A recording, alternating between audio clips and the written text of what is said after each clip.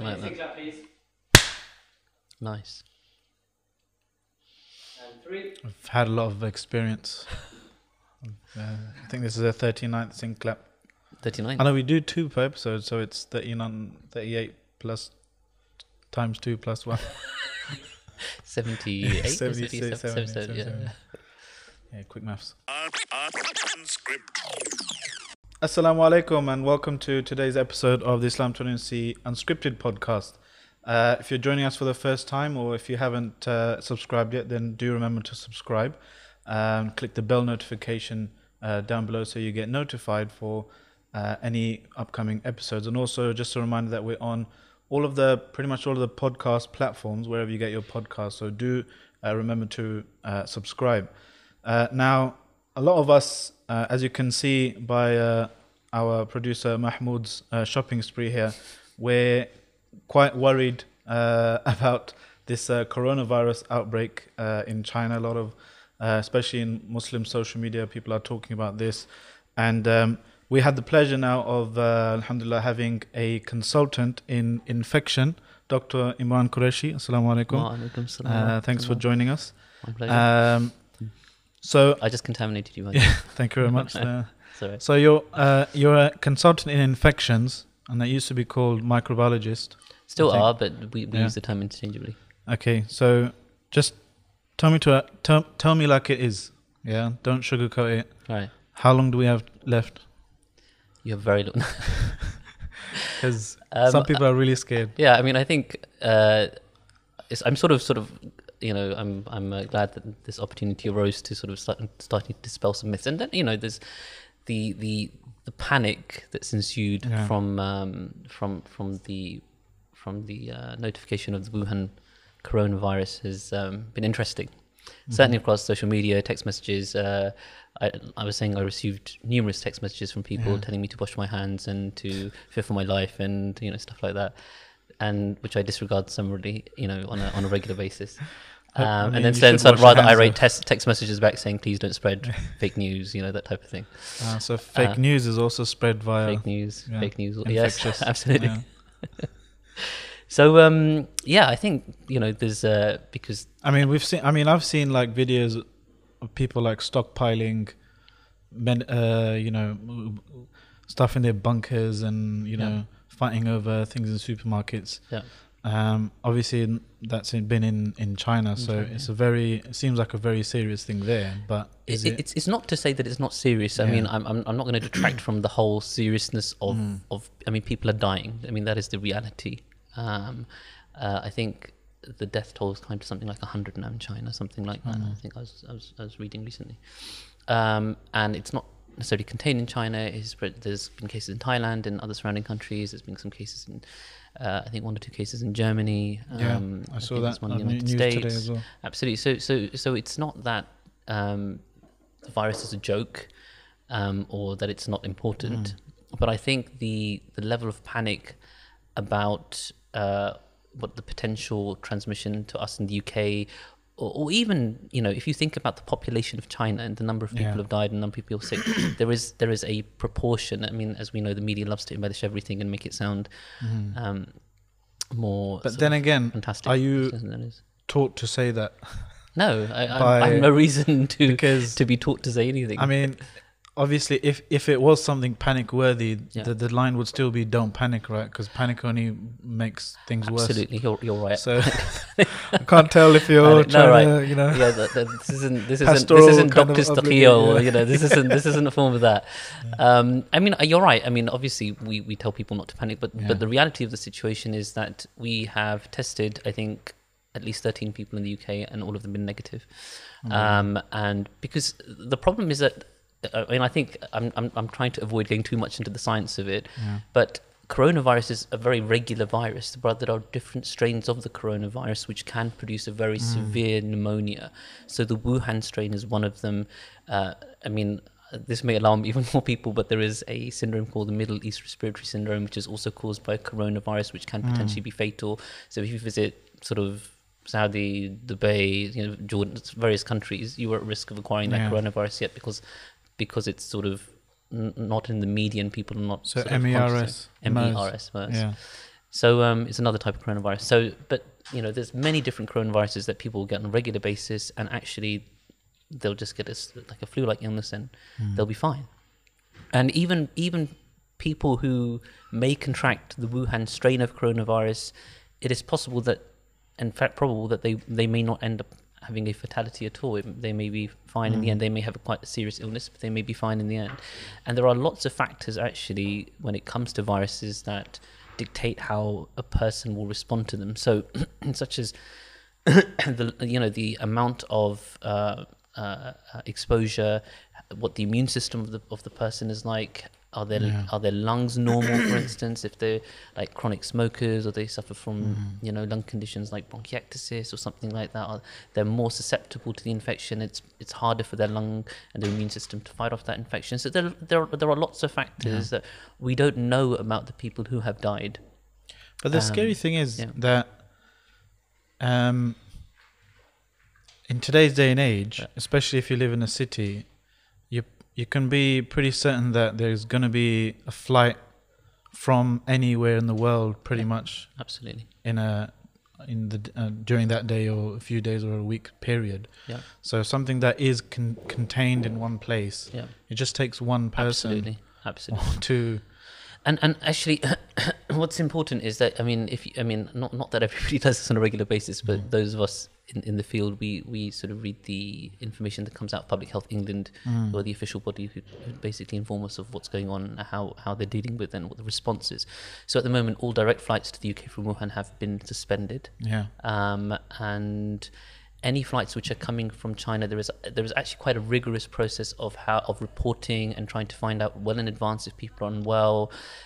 Even if people land from one of those locations, they're not unwell at that point. They're given information about the signs and symptoms to look out for. So basically, if you arrive back and within 14 days you're developing symptoms, who to go and seek attention from, how to present. There's lots of information around so that. With this particular strand of coronavirus, you're saying the mortality rate is really low.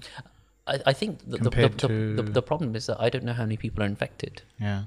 So I read somewhere it could be as much as 100,000. Yeah, that's what I mean. Yeah. So what my suspicion is that there's probably larger numbers, but because because the media is highlighting the cases that have died, people are losing all sense of proportion. I mean, it's the same thing with seeing anything in medicine which is biased. So, for instance, as somebody who deals with infections all the time, I see all the infections of pregnancy and the horrible things that they can lead to. So I remember when my wife was expecting with our children, I was terrified until 20 weeks because the bias of my brain, which just sees all the problems, felt like something horrible was going to happen, even though, if you think about it logically, the overwhelming majority of pregnancies are completely normal. But as soon as you put that, it's false vividness, isn't it? Yeah, it's almost like an information bias, isn't it? So you're perceiving something which isn't the case because of the exposure, and you're creating a response on the basis. Part of it is the need for the news to show something.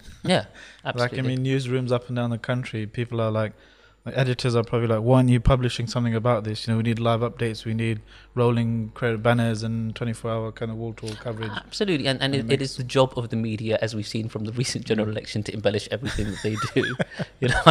I make no bones about sort of attacking the media for that at all. And Mahmoud told me before this episode, he said Imran Qureshi is coming, and I want you to watch this Netflix series, right, about some pandemic, and it scared the out of me. Yeah, if you watch movies if you watch movies like Outbreak and stuff like that, they're pretty scary. But I mean, this is billed as a some kind of documentary kind of series, so I thought it's not going to have the same Hollywood kind of embellishment and those like zombies or anything like that. But it felt like it did. I was scared. I mean, I was watching it walking to the station. Luckily, watching on my phone as I was coming this morning and didn't kind of get run over, alhamdulillah, or walking to any lampposts. But scary stuff, you see, man. at the same time, I'm not advocating that people should get on the next flight to China and say I'm here for a holiday. I'm not suggesting that. Our solidarity or anything? No, I think probably not. But I think that the point is that again, let's put it in proportion. The number of people who have been infected with the virus are probably in the hundreds of thousands, possibly. Yeah. Okay. But what this thing was about, though, sorry to cut you off. Yes. is that they were looking at, historically, Yeah. right? Human beings have had large kind of plagues and flu kind of pandemics and epidemics. What's the difference, by the way? Pandemic and epidemic. It's the scale worldwide. of the outbreak. So some kind of huge outbreak, causing millions and millions of deaths. So one was the most recent one they said was 1918, some influenza outbreak that killed more than 50 to 100 million people. They said in the program it was more than World War II and World War One combined. Right. So, and that was with a fraction of the number of people traveling between countries as we have today. There was no commercial airlines then. Right? I think that again, to think about. I mean, firstly, you have to pretty much. Are we due? Are we due like a global cleansing? No, I think the point is that you have to remember that viruses can be spread by animal vectors as well. Yeah. Okay, exposure to various animals and animal vectors can increase the exposure of people to the virus, for instance. So even things like, think about even in more recent memory, things like the Ebola outbreak, and the problems that were happening there as well, and how it was. Ebola was like skin to skin, right, or person to person. It's not it's not airborne or something. Yeah, you can catch it through a respiratory way, but it's generally in contact with body fluids. Really, it's body fluids that are the main source. That's not the original vector of the virus, of course, but that it can be transmitted from bodily fluids. But again, it's a matter of how you contain things. In 1918, we did not have the facilities to contain infections, or we didn't have techniques to test people where we could determine they had an infection. So let's take the Wuhan coronavirus as an example. So if there is somebody who we feel may have it, we can isolate them with appropriate respiratory precautions. We can do a blood test with them, which looks at the genome of the virus that may be there. Does it match the one in China? So we can determine through a PCR method if they have it. So there are, investigation, isolation, and public health awareness are really great tools that we have now to our advantage that we never had before. And that really helps to limit the spread of these type of. But on the other hand, we've got far more mixing and far greater kind of distances people travel across, which kind of go the other way, right? I mean, look at for example, they mentioned what was the name of the virus in 2009 that they called swine flu? Oh right, yeah. H1N1. Yeah. That they said in the program that infected 2 billion people. And they said it was people are infected. It was only kind of a matter of luck that it wasn't that dangerous, or it wasn't that kind people of. People are still infected harmful. with H1N1. Again, and it really depends. I mean, again, we're not caveating the discussion with the fact that is the patient a really poor diabetic? Have they got an underlying lung pathology? Is their immune system weak? Are they a patient on chemotherapy? Have they? There's so many nuances to this discussion, and to the context at the moment for the general population is this thing is killing people and we should be terrified. This thing is killing people like all viruses kill people. People who enter our hospitals in the UK, if they get a significant enough infection from a normal respiratory, we have patients in ITU, in the intensive care unit, and the cause of their infection is a rhinovirus, which is the common cold. But these people are dying because of their underlying conditions, which are preventing them from responding in a way which will cure them.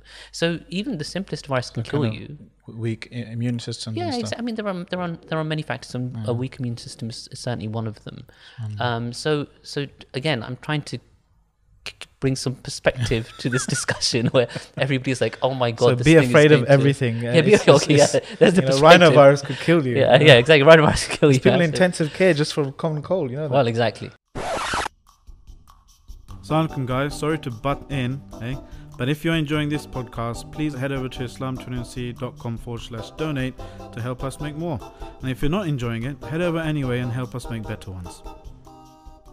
But again, those people are alcoholics. They're people who have, or diabetics. People with underlying lung pathologies, chronic smokers. There is a reason these people get really sick.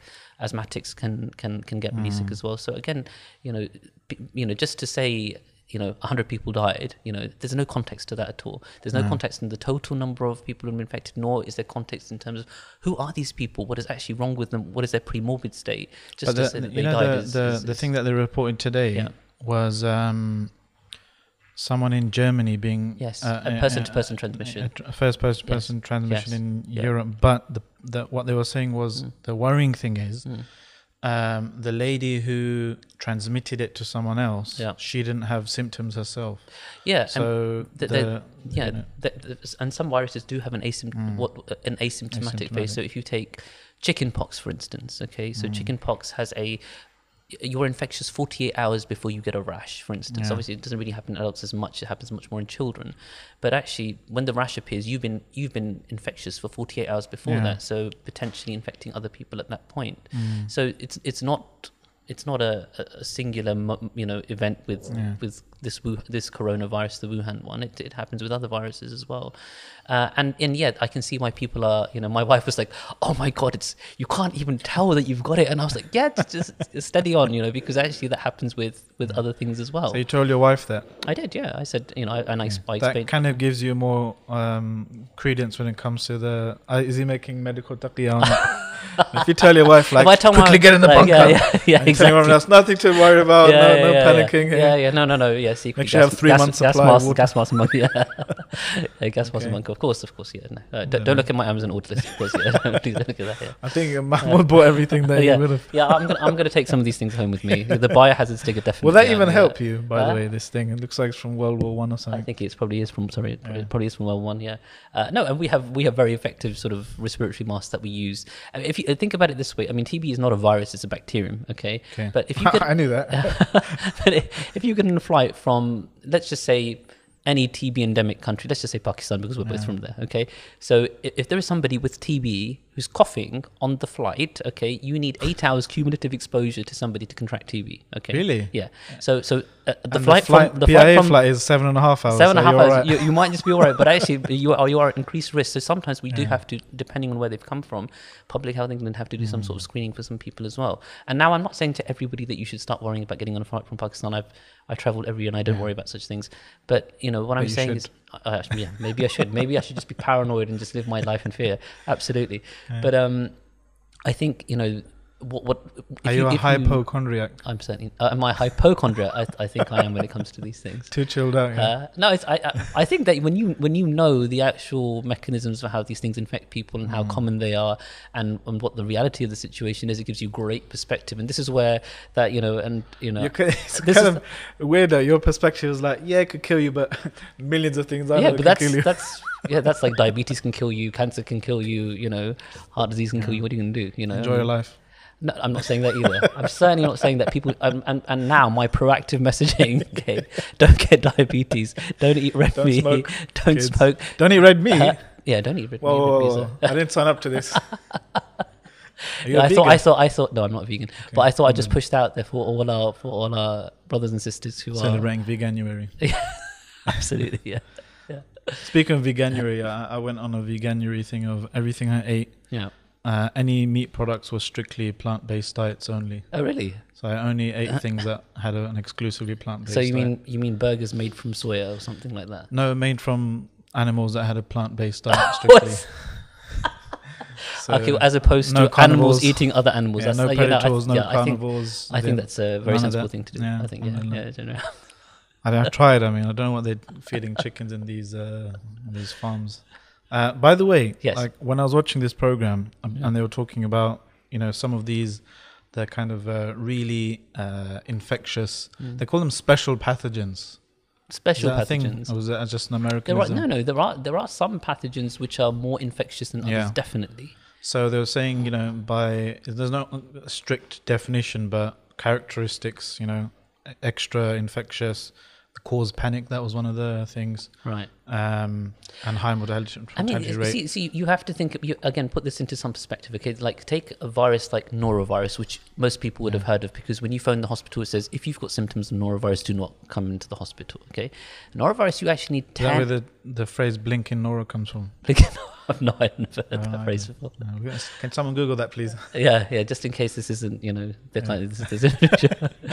but you only need exposure to 10 particles of norovirus to be infected, but it's highly infectious. Yeah. But actually what happens is you get a horrible vomiting and diarrheal illness which will disappear on its own. Okay, so again, context is important. When you say something is highly infectious, it can be, but actually for the vast majority of people, they get diarrhea and vomiting, which is not pleasant. I'm not saying it's pleasant, nor am I advocating it's not life threatening, basically. No, in the normal person with a normal immune system who's otherwise quite healthy, you'll recover from it. But the thing they were saying with these special pathogens is that one of the reasons why our bodies don't fight them off that well is because they originated in animals and stuff. Right. And I was thinking maybe this is like the animals getting back at us for eating them. No, some of these farms that they were showing were really kind of oppressive conditions. I see, from like battery farming and stuff like that. Kind of really, not pumped you back with the antibiotics and all that kind of rubbish. Lana's West. And it is. I think that's a great conspiracy theory. I love that conspiracy theory. This is the animals fighting back against their own oppression. It's just qadar, isn't it? I mean, if you're wrong as a species, it's quite embarrassing for us, right? Absolutely. This is why you shouldn't eat meat. But well, if I could come, I mean, in my defense, I really do like supporting, all the organic halal things. I'm going to Willowbrook Farm, take my kids there, and that's one near me. But it's like 18 pounds of chicken, man. So that's man's got to be pragmatic. Yeah, I've got principles and stuff, but I can't resist the Colonel's secret blend of 11 herbs and spices. But actually, an important point I think we do need to touch on that people should be panicking about, okay, and it's not being killed by Wuhan coronavirus, okay, is people's usage of norovirus. No, not even norovirus. Is people's usage of antibiotics. and now that I have a fairly decent platform by which to proselytize my message, okay, I'm going to go for it. So one of you are anti-antibiotics. Absolutely. I mean, even with my own kids, if antis cancel out, you're just biotic. Oh, I see. Yeah, that's good. I like that double. Oh, yeah. There you go. You got it in. That's the favorite microbiology joke of 2020 so far. I will try it with my colleagues tomorrow and see if they giggle. But one of my roles within my job is to actually look at the resistance patterns of the general population and the bacteria that we culture. I've heard about it. And in fact, I was doing this. I do this activity annually, and I was doing it today. And what I found was that some of the resistant bugs are increasing.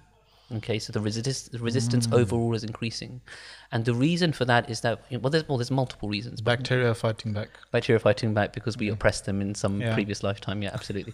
But the point is that people go to their GP when their kids are unwell and scream, I want antibiotics because that's what's going to save my child, or even me for that matter. I sit on my kids and myself for about 2 weeks, okay, before I even go near an antibiotic.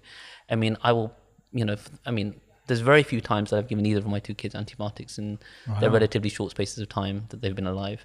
But it's because the vast majority of illnesses are virus. They're the more contagious. They're the ones that you'll visit your family, and there'll be some kid with a snotty nose, and you'll touch them and you'll pet them, and all of a sudden you've got it, your kid's got it, and it's all over the place, and those things will resolve on their own. If we start giving antibiotics to people who don't have a bacterial infection, because antibiotics only treat bacteria, they don't treat viruses.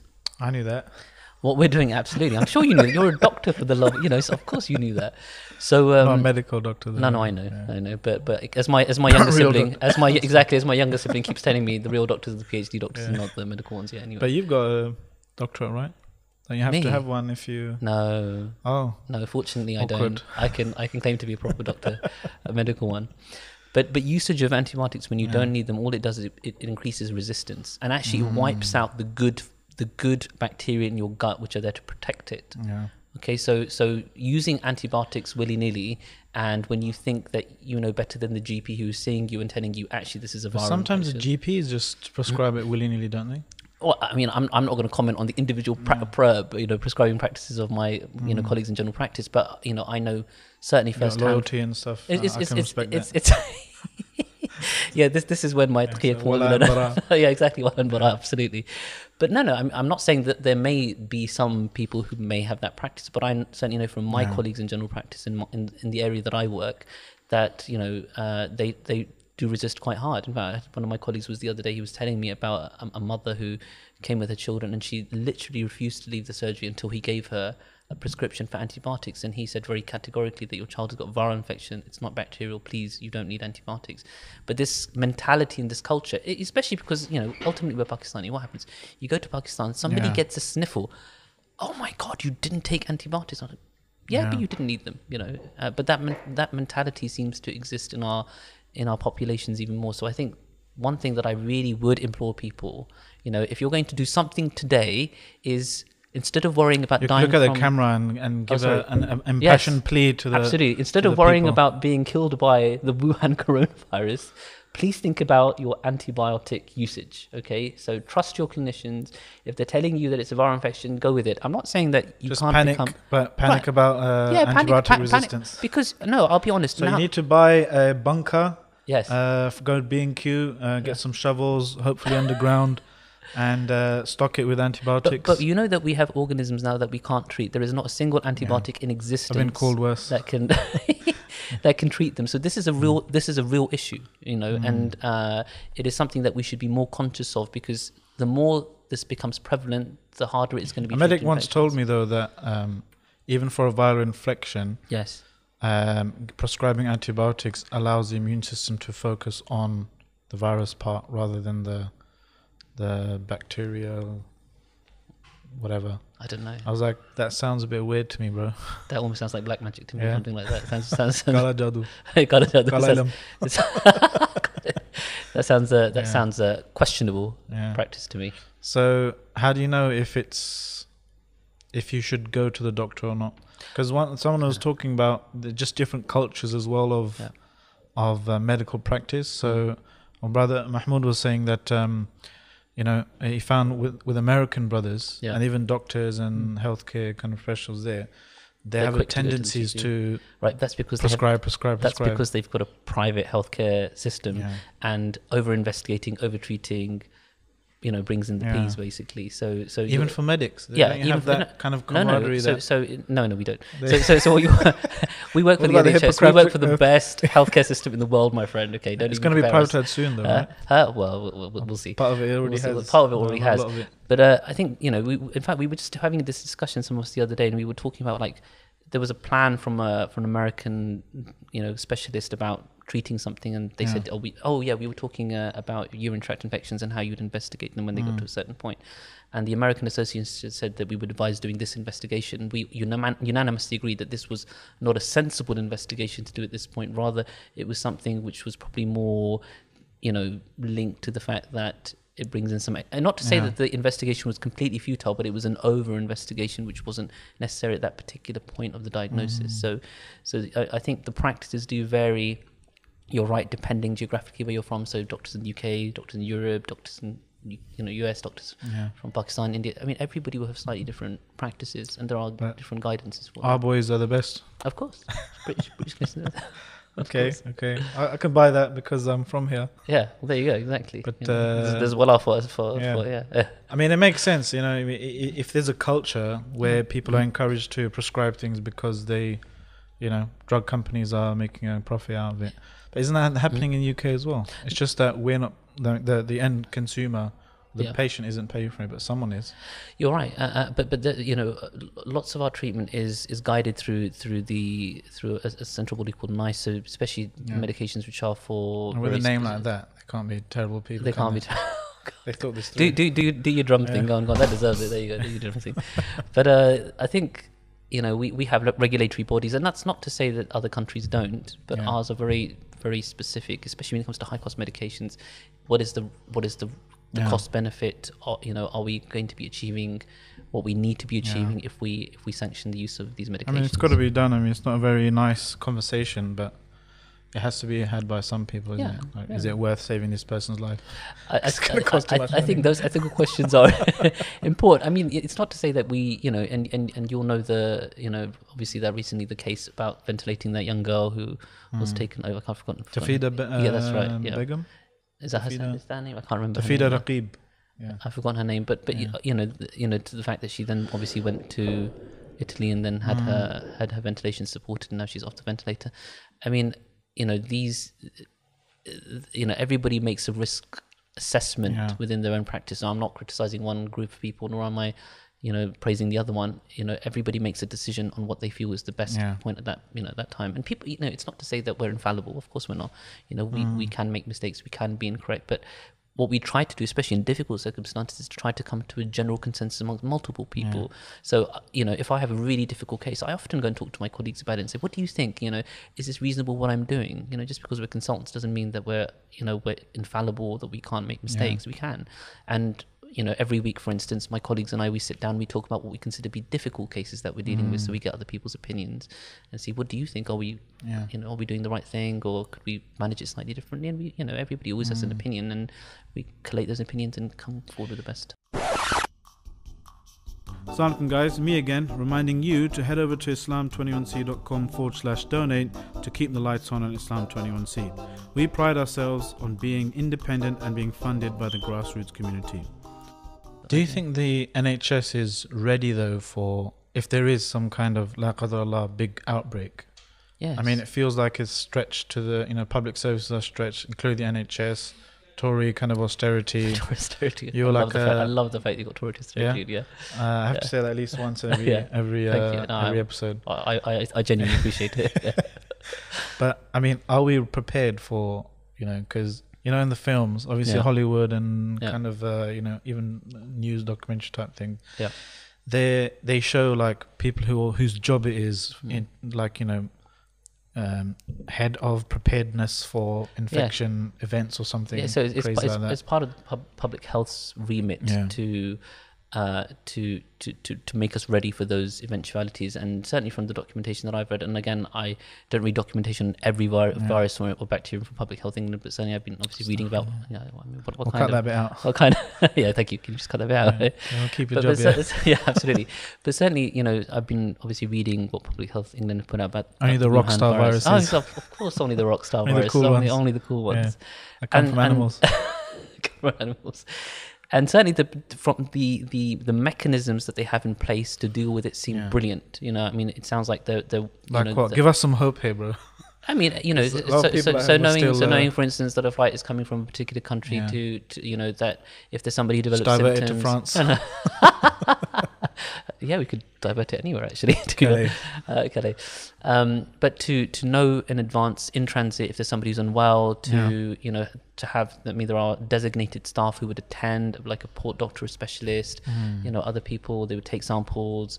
They, even to the point that it's mapped out, they would go to a separate runway, Wow. There's lots of detail, which I think is obviously Public Health England, have responded in a really, really good way to it. And I think from all objective parameters, it seems that they are prepared. But unless an outbreak actually occurs, you don't actually know if you're fully prepared because you don't know. They do like dry runs and like drills and stuff. Certainly we do. And I remember when the Ebola outbreak happened, we had dry runs in our hospital. So we thought, okay, if a patient comes who's query Ebola, what are we going to do? So they would gown up, talk about how they would transfer the patient, how would the samples be couriered from one place to the other, what box would they have to be, all of this stuff gets discussed. It's important to see what kind of preparedness kind of the public bodies are practicing with, not like this is how we dig mass graves and keep everyone and big massive incinerators and burn everyone to ashes. Unfortunately, I have not read any documentation on that part yet, but who knows? But yeah, again, I think that's what the kind of stuff they had to do like 100 years ago, right?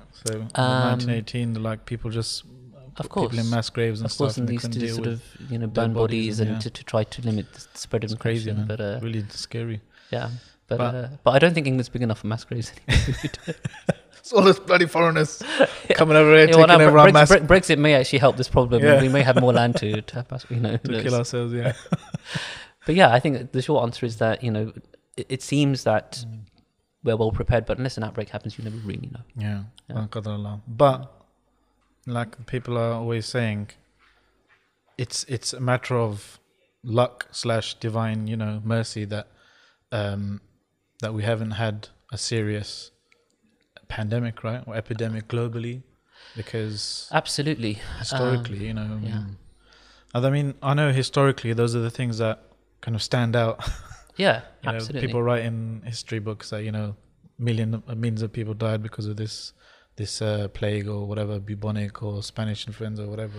Historically, I mean. But I think what you have to do is you have to remember now that because of the way technology has changed, our information is much better on our responses. And it was really interesting. There's and I can't remember the name of the young lady who I went to a conference, and she was presenting her work on the use of social media to predict epidemics and pandemics. So she said that when the I can't remember which outbreak she was talking about. It was a foreign outbreak, but she said you could have predicted it 3 days before the onset because of the way the symptoms were trending on Twitter, and that was her PhD that she did it on. I thought it was fascinating. Algorithmic vaccination. Algorithmic. I mean, she said you could have predicted that it was going to happen just from the way it was trending on Twitter, or the way that people were talking about the symptoms on Twitter, which was fascinating. I thought that you even before we tested people and we the WHO declared a pandemic, you could have you could have seen it. Information out there. Absolutely, and I think if you go back to 1918, we did not have Twitter or Facebook or all the various forms of nonsense social media that we have now. I'm always cussing social media, but that's something good that you've done. Very well done. See, yeah, social media can be a friend. Hashtag itchy rash and cough.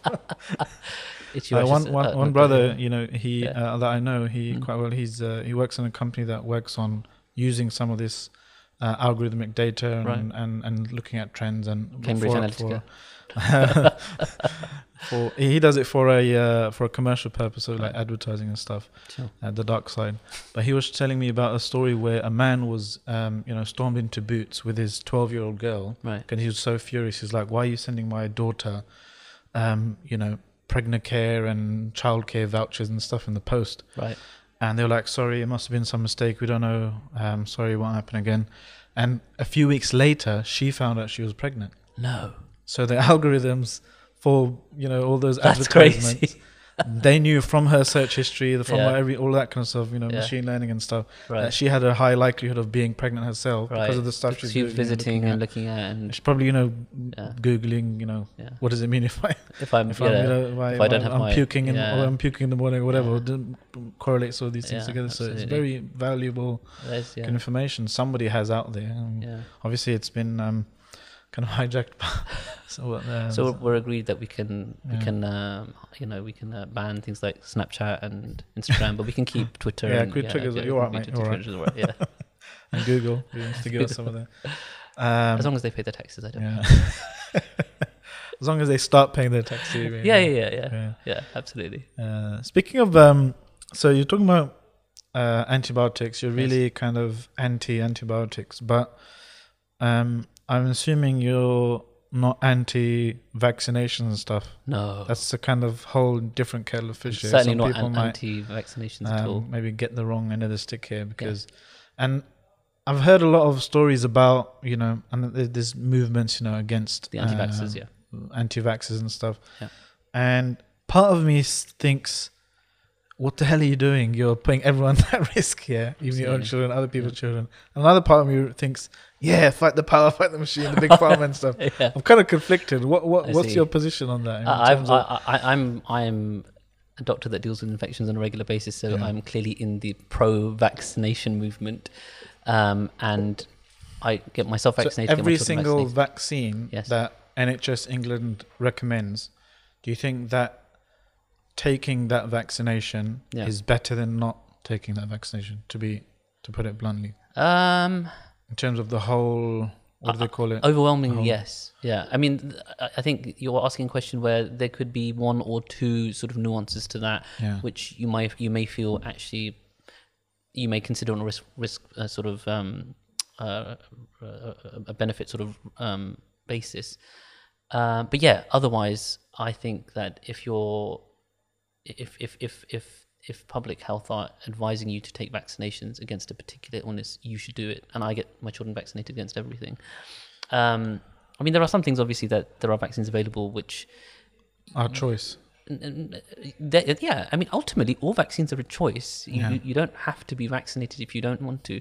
But I think the outcomes of that is what we're seeing now. So that generation, for instance, whose parents thought our child is going to develop autism, I'm not going to vaccinate my children. Those are the same sort of young people that we're seeing with clinical measles mumps. I just had a young man the other day with a mumps meningitis, which is not common at all.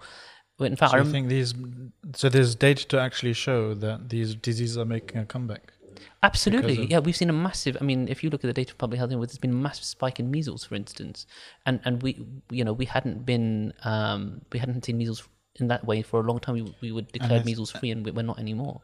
And do you think that's because of the choice people have? Absolutely, but But I think people should still have the choice or should they be forced? Do I think people still should? I think this is an interesting ethical question. I think the part of me which wants to protect the general population, I feel choice is an important thing, but there is something about protecting other people. If your choice is always limited to just you, that's one thing. But actually the choice of vaccination is not just limited to you, it affects a whole raft of people. You know, so for instance, let's say that there is a parent, okay, and they have a child who is immunocompromised for some reason, okay, and they have chosen not to vaccinate their children against measles, mumps, rubella, one of the infections that we can vaccinate against. And the child that is well, okay, catches measles from somebody, okay, and then their child who's got a poor immune system at home, it could potentially kill them. You know, I mean, that's what we're talking about. So even though you think it's a personal choice, it's not necessarily a personal choice. You are making a choice not just for yourself, but for everybody else around you. And it's the same thing in hospitals. As healthcare professionals, we should all be vaccinated against influenza, not because it will save our life, because potentially will save the life of one of our patients. So there is an ethical consideration around that.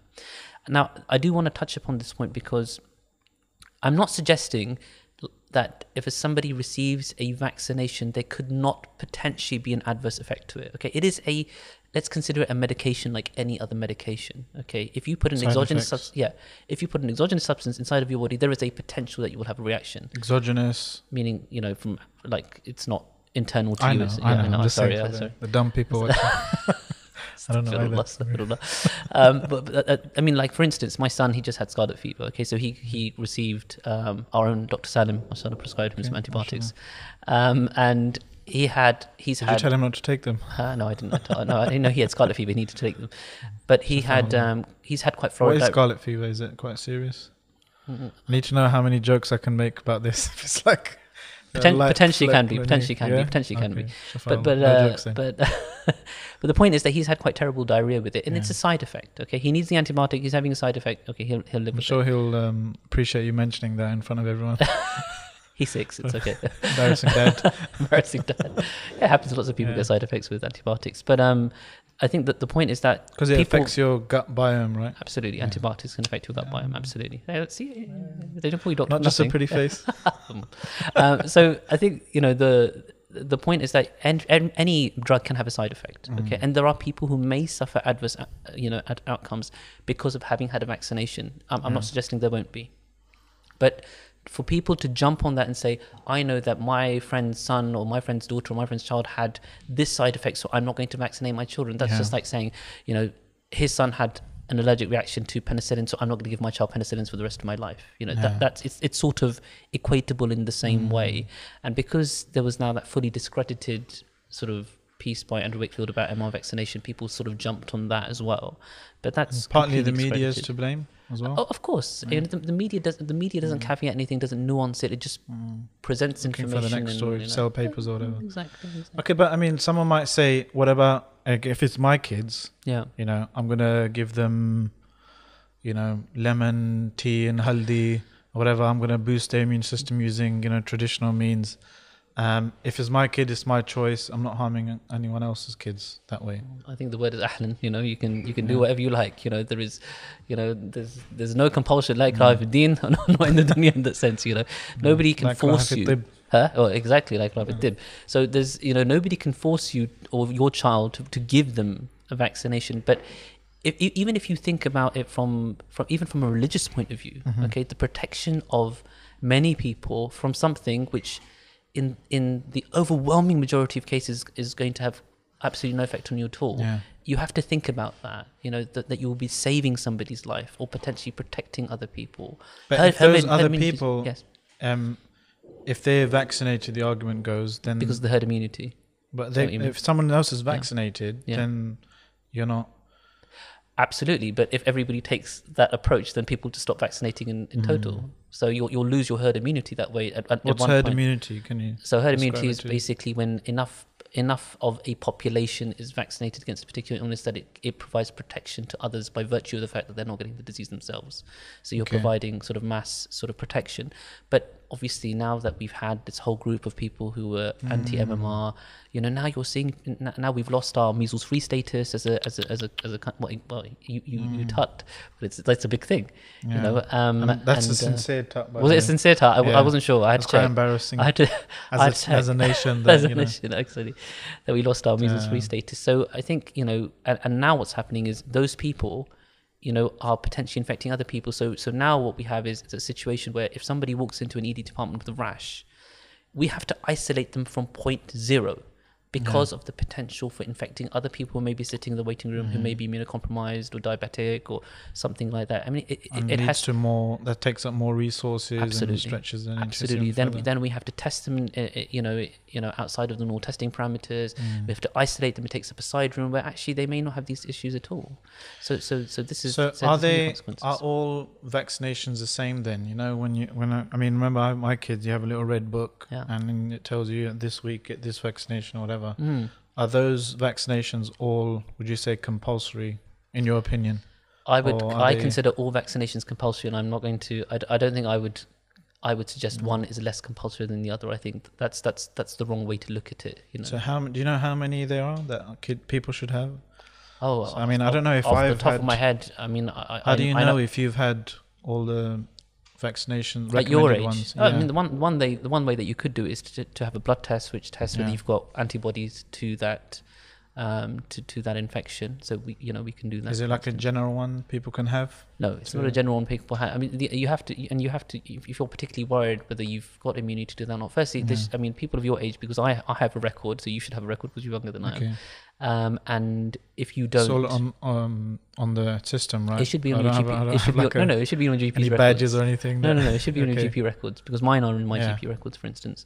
But if I wasn't sure, I could, if I was really keen to find out, I could have a blood test which would tell me whether I've got immunity or not.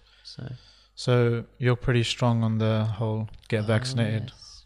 Oh yes. What would you say to someone who says, the vaccinations might contain some pork products or gelatin or whatever? Okay, so this is an interesting, Muslim, obviously. Yeah, this is an interesting discussion, and I think it really depends on which side of that discussion you sit on. I think if there's a viable alternative, obviously you should take the viable alternative, and if there's not, and again, I'm not a faqih, I'm not here to make any judgments or pass any judgments. You should go to an alim that you trust and you should take their advice on the matter.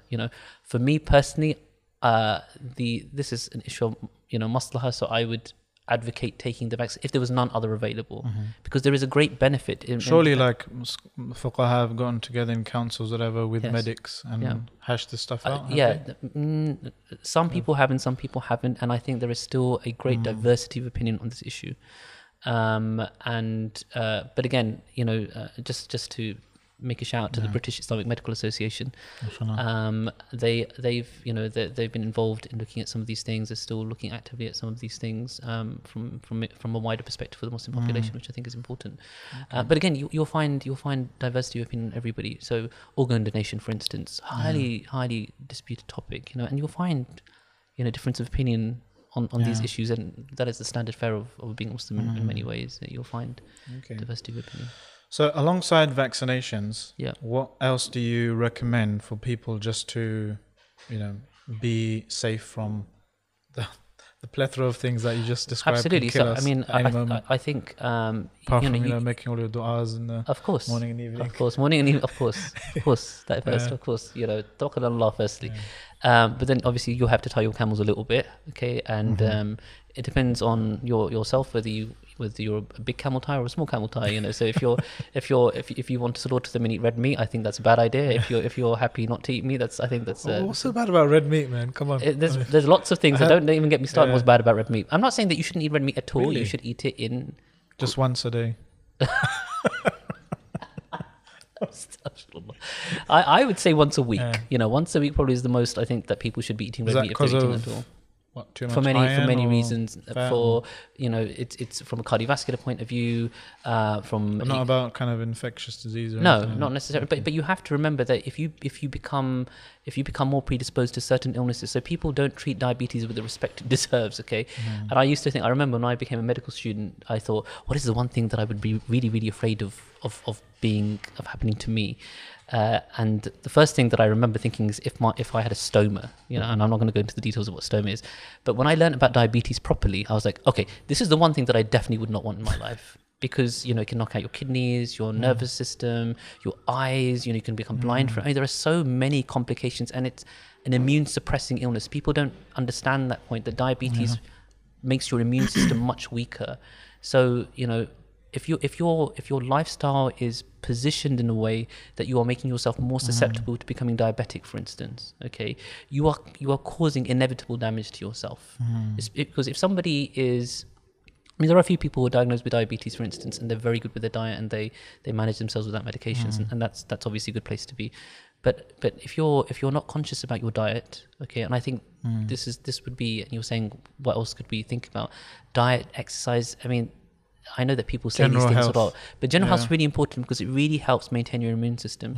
And I'm clearly a father and not a mother, and I know that mothers are very protective over their children, but exposure of children to the wider environment is important. If you keep your children sort of mollycoddled in a very surgical way, and I don't want them to catch this and catch that, you're actually not giving their body a chance to develop its own immune system.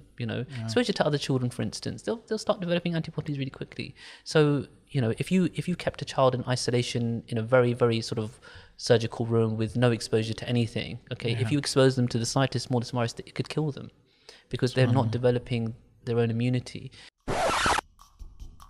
Assalamu alaikum, guys. Last reminder, I promise. Head over to islam21c.com/donate to help this movement get to the next level. So we have genuine, high quality media articulating Islam in the 21st century and developing confident Muslims impacting the world for the better.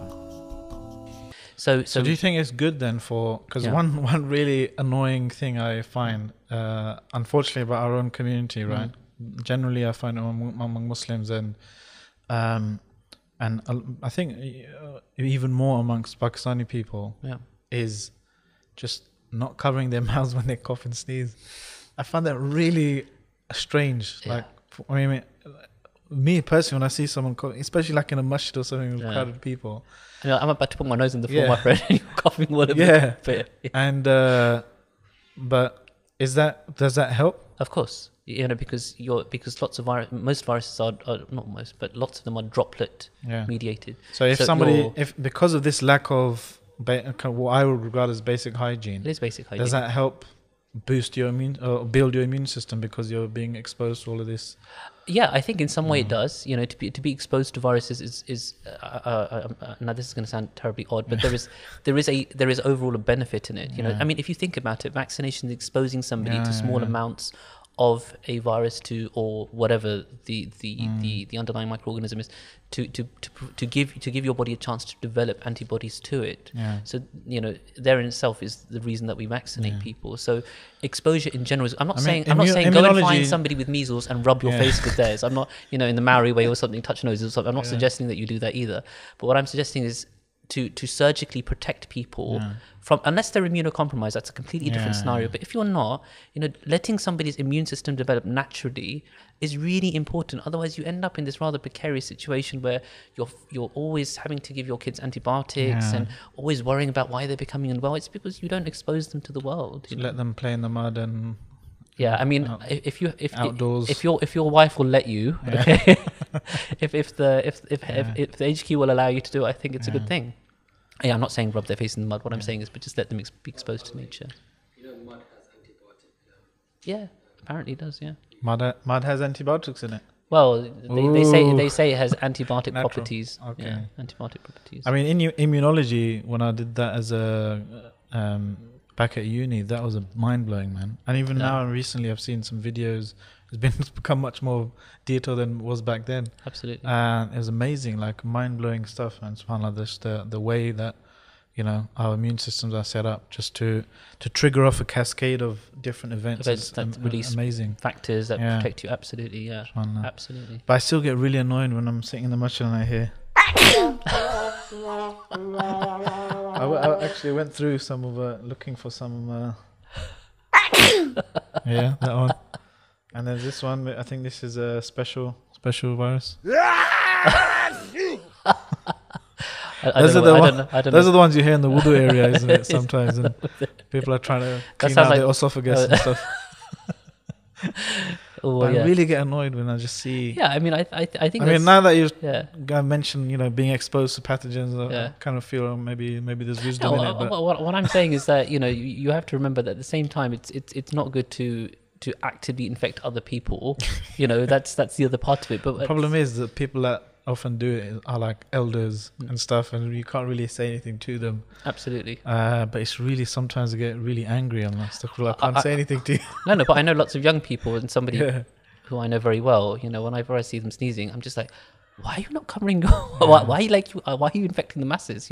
And not because it's going to be harmful in a major way. It's just inconvenient to become unwell. If you get a viral infection, you've got snotty nose and running eyes, you just don't feel well. You'll recover from it. Or if someone's immunocompromised, then you could have just handed them a death sentence. Well, yeah, you could make them very unwell. Absolutely, you could make them very unwell. So those are things to think about. I mean, especially with Muslims, I think we need to be careful because, especially brothers, we come and pray together and we go to the masjid, and families go to Umrah and Hajj, and there's a whole melting pot of all kinds of pathogens and stuff from all over the world. Yeah, I mean, absolutely. I think that I think that people need to take a slightly pragmatic approach when they're quite unwell. And I often say to some of my colleagues when I see them, like they look deathly unwell, and I say, why are you at work? Not just for yourself, but what about the patients and your colleagues? I mean, you're sick. It's not a good idea to be. Because I know that people, have a very good work ethic. But, here's a pro tip. Mahmoud, who's currently holding the camera, say hi, Mahmoud. He said that in Hajj, somebody gave some advice that the proper way to cover your mouth as a Muslim when you're sneezing and coughing and stuff, because you shake hands and you give hugs and stuff. So the better way, instead of coughing into your hand, is to do this. Into your sleeve. Yeah, or into the corner of your. So make your arm crooked like that. And he said when he heard that advice, that was the one Hajj he didn't catch something. Oh really? Yeah. So I mean, it works. Obviously, because he's in that sense he's right. The transmission is much more likely from the hand. So absolutely. But sneezing into the corner of your. Unless you kind of linking arms with someone when you're doing doing tawaf or something. Yeah, exactly. Yeah. But I also found personally that echinacea for me really helps. I used to get a lot of sore throats and tonsillitis really bad. Mm-hmm. But every time now I feel a bit, when I feel like the something is coming, a cold is coming. Yeah. I have some echinacea tea at home. Right.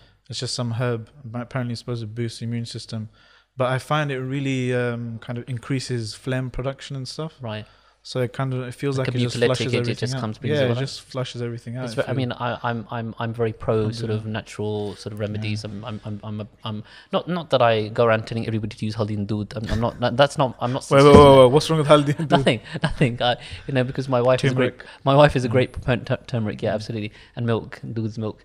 So my wife is a big proponent of that when people have got sore throats. But I mean, I believe that there must be some relevance to these things.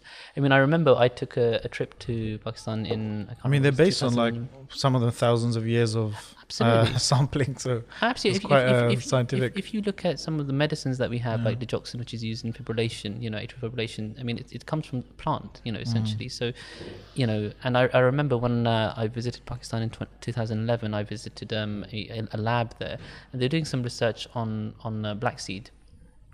So what they did was they covered a plate in MRSA, that superbug, and they put a small disc which was impregnated with black seed oil, and they incubated it. And the next day, the MRSA wiped off the plate completely. Killed it. This sounds like one of those kind of pictures you see on social media. No. I visited the lab. I saw that. Subhanallah. No. It's not that, but it's a way of to demonstrate to the people who don't believe in these things that they do have medicinal properties, and I firmly believe that they do. Now, in what way that they can be utilized for that purpose, that I'm not sure about, but I will never deny that turmeric, black seed oil, honey, all of these things, they do have medicinal properties, and I think that's important. Subhanallah. You're just pardon? Kind of kufr if you like deny that anyway. Yeah, no, exactly. You kind of have no choice I but have to no choice. accept No, it. but absolutely. Sunnah, brother. It's Muslim, but I do personally believe, that they do have medicinal properties. I mean, one of the arguments by the people who are against kind of vaccinations is kind of similar to what you, a little bit what you say about both antibiotics and the kind of the American style of just, right, prescribe first, ask questions later. Because is there not a commercial kind of interest behind all these pushes for vaccinations or any kind of drug or whatever? I think if you're going, I think there are people who look at all of these things exceedingly cynically, and the answer to that question is that I'm sure there are. Nobody does anything for free. Nobody does. Nobody. I mean, what I mean is, in business, obviously. I mean, these drug companies do not produce these medications for the sake of the world. Okay, they are there to make money. Yeah. So there is no doubt that that type of thing, is the driver for why it's happening. The way that our public bodies advise on schedules and on vaccination is not triggered by the drug company. Are you sure about that? Yeah, well, as sure as I can. Dealing, right. So as sure as I can be. Austerity. As sure as I can be. It's not like a conspiracy theory to highlight the fact that there are, deals that happen. There are kind of. There may well be. For example, I mean, there are always interests. I mean, there's an amazing book called Parliament Limited, right? Okay. It highlights the whole culture of MPs having other interests and being on this board and that board and revolving doors of seconding kind of from one company to this department in the government or whatever. So there is a commercial kind of element to everything. Whether it's building homes, because a lot of MPs are private landlords. I'm not going to dispute that for a second. I'm not going to suggest that doesn't happen. But at the end of the day, I can see firsthand what happens when people contract these viruses. And if taking the vaccination prevents this from happening, it's like a no-brainer. People think, I'll get measles and I'll get over it. Actually, you can get quite a severe pneumonitis and die from that. Many years later, you can get a brain infection. It's a latent infection that happens because of measles that can kill you. So there's lots of practical issues around this. There's other. Would I be absolutely vociferous in every single vaccination? Possibly not in one or two, but the overwhelming majority, yes. What others, one or two? I'm not going to mention them. Yeah, but keep your job. No, it's not nothing to do. It's not even my job. But I mean, that's a personal view of mine. Okay. But let me say that 99. Get sued by anyone? No, it's not. I wouldn't get sued at all. But 99% of vaccinations, I think, which are advised to the public, and for certain groups of people, I'd say 100%. For certain groups of people, part of it is linked to people's activity as well. I think I feel the urge to say that any opinion expressed in this podcast should be taken as advice only, and to seek any medical absolutely blah blah blah yourself. Absolutely. I'm one clinician with one opinion. There's other people. Yeah. But I'm just saying that so I don't get sued. No, people should always seek medical advice from their own medical practitioner. Get a local fatwa for local. Absolutely, from their own local fatwa. Absolutely, but no. I mean, like I said, I'm completely pro-vaccination, and I think that the conspiracy theories about whether it's true or not, okay, you cannot escape the clinical issue, which is if you contract one of these illnesses, especially in adulthood, they can potentially be fatal, and so the summary you would say is for the kind of anti-vaccination stuff that there might be some evil company making money out of it, but we're prescribing them, we're encouraging them because there are clearly more benefits than there are harms. Absolutely, and again, so and for a much wider kind of societal level. Absolutely, and on a much wider. So again, let me be clear. I'm not suggesting. I think everybody should, but it is everybody's individual choice whether they do or not. Okay. If you don't, then you're if you evil. don't, if you don't, well, I didn't say that you did. I didn't. People can infer what they want from what I'm saying. But even and I'm not going to say that there may not be. I'm joking, by the way. I have some family members who don't do that. I get excommunicated or kicked out of the. No, he really does believe that. No. But the other thing is, and I'm not going to suggest that there have not been any cases where people may have had an adverse incident from a vaccination. But if you think about the total population that's vaccinated, it is a vanishingly small number. Yeah. Okay, so. Again, knowing that I was getting my kids vaccinated, I realized that there is a potential risk of giving them a substance which is not natural to them. I what about that seasonal flu vaccines? Seasonal flu vaccines? I think it's an interesting one. I think healthcare professionals all should, absolutely. Yeah. In terms of other people, I think there are definitely people within risk groups who should. Pregnant women, diabetes, chronic lung diseases, chronic neurological disorders, the immunocompromised. Well, actually, not all the immunocompromised, immunosuppressed people can, but certainly there are definitely groups of people over 65, for instance, that should get the vaccine because the chances of them becoming more unwell if they contract it are much higher. Or in children, for instance, children is a different issue because they pass it amongst themselves so quickly, and then they can affect sort of large swathes of people very quickly. So I can totally see the logic in giving them the vaccine in whatever modality it's given. So do I feel that people I'm different because I'm a healthcare professional working in a hospital. Do I think other people need it? Not necessarily. I mean, people have flu all the time, and they'll get better from it. If you wanted to get it and you wanted to pay for it because you weren't eligible for it, I don't think there's any harm in doing that at all if you wanted to try and protect yourself. But I think even if it's just to save the nuisance of but being that would be entirely up to you. I think there are some people who definitely need it, some people who should have it. Is it better for your immune system if you just don't have it and catch it and then you fight it yourself? Yes, absolutely. I think in some ways it is always better. There are some instances where getting a virus, depending on how old you are, what situation you're in, is not a good idea, and you should try to have preventative strategies before that. But in general, having natural immunity is always a better thing, I think, as a personal opinion. I know some of my colleagues, they give their children vaccines for chickenpox and stuff like that. I mean, chickenpox has a vaccine? Yeah, it does. I thought you're just supposed to have parties when one kid gets it. Well, that's what we do in my family. As soon as I figure out that one kid's good, I said, send the others who haven't had it, that type of thing.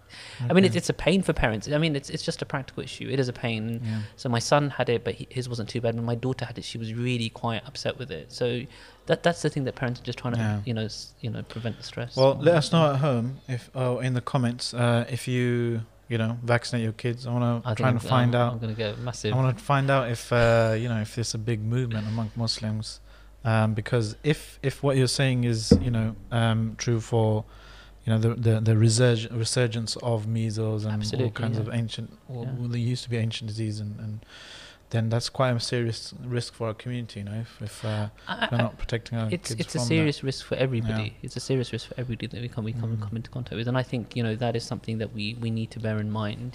So ultimately, especially our deen is not something that focuses on just oneself. There is something about the protection. I mean, there is the argument that, Islamically, I can totally see somebody saying, this is obligatory on you, or you have to force people to have this, because if it's actually going to credibly save huge, harm, save you from huge harm potentially, and the side effects or the nuisance of having it is so small, then you could, I suppose, make an argument. Absolutely. I mean, I'm clearly not going to give a fatwa on this issue.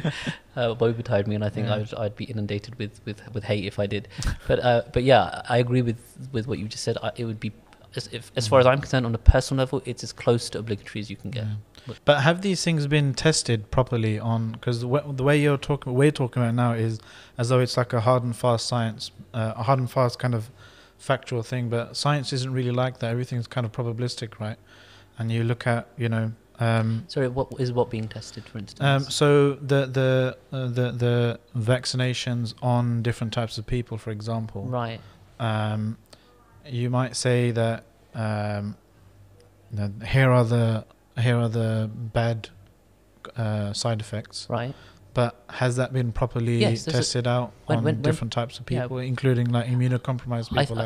So there is very clear guidance on what vaccinations. There's a book which is, anybody can read it. It's called the Green Book on immunizations and diseases, and you can look up all the different types of vaccinations, who they're appropriate for, who they're not. There are definitely exclusion criteria to those as well. There are some people that you cannot give it to those people, for instance. But if you think about it, we've had years and years of people receiving vaccinations, okay? And like any drug, okay, if you get an adverse event, it needs to be reported in a particular way. So that data is gathered really robustly, and so we know what the potential harm is from these things. The ones that have been around for years. Yeah, absolutely. So MMR has been around for years, so we know what the consequence. I'm just using MMR as an example because it's the most common one in people's knowledge. Okay. So yeah, I think that data is collected very robustly. Yeah. Okay. Jazakallah khair. So bringing it back to the coronavirus stuff. Okay, so your takeaway point is don't panic about the coronavirus. It's all happening all the way in China, and there are far more important things that could kill you right here at home. Yeah, I think let's not worry about anything. That's his empowering. Let's don't panic message. Don't panic. No, I mean, I think our risk stratification for Wuhan coronavirus is low probability. I think that's very important to mention. Okay. I certainly would not be panicking about this in the UK. Is there a vaccination for it if somebody is traveling near there? No, there's not. Yeah. What could someone do if they have to work purposes or whatever? No, I think that you have to be pragmatic about whether you have to go there or not. Like I said, I'm not suggesting that people should just turn up to China at the moment. I'm certainly not until that. What about like a neighbouring country, Pakistan, Bangladesh, India? I don't think there's any harm in doing that at all. No harm at all. I think there are general principles that you need to apply. Stay away from livestock, wash your hands, take respiratory precautions, those type of things. But don't become paranoid about it, and certainly not in the UK. I mean, now what will happen, I imagine, if this sort of paranoia takes hold, which it seems to be doing slightly, is that if anybody sneezes in your direction, somebody might faint and say, "I've got Wuhan, I'm going to die." That type of ridiculous nonsense. I mean, it's silly.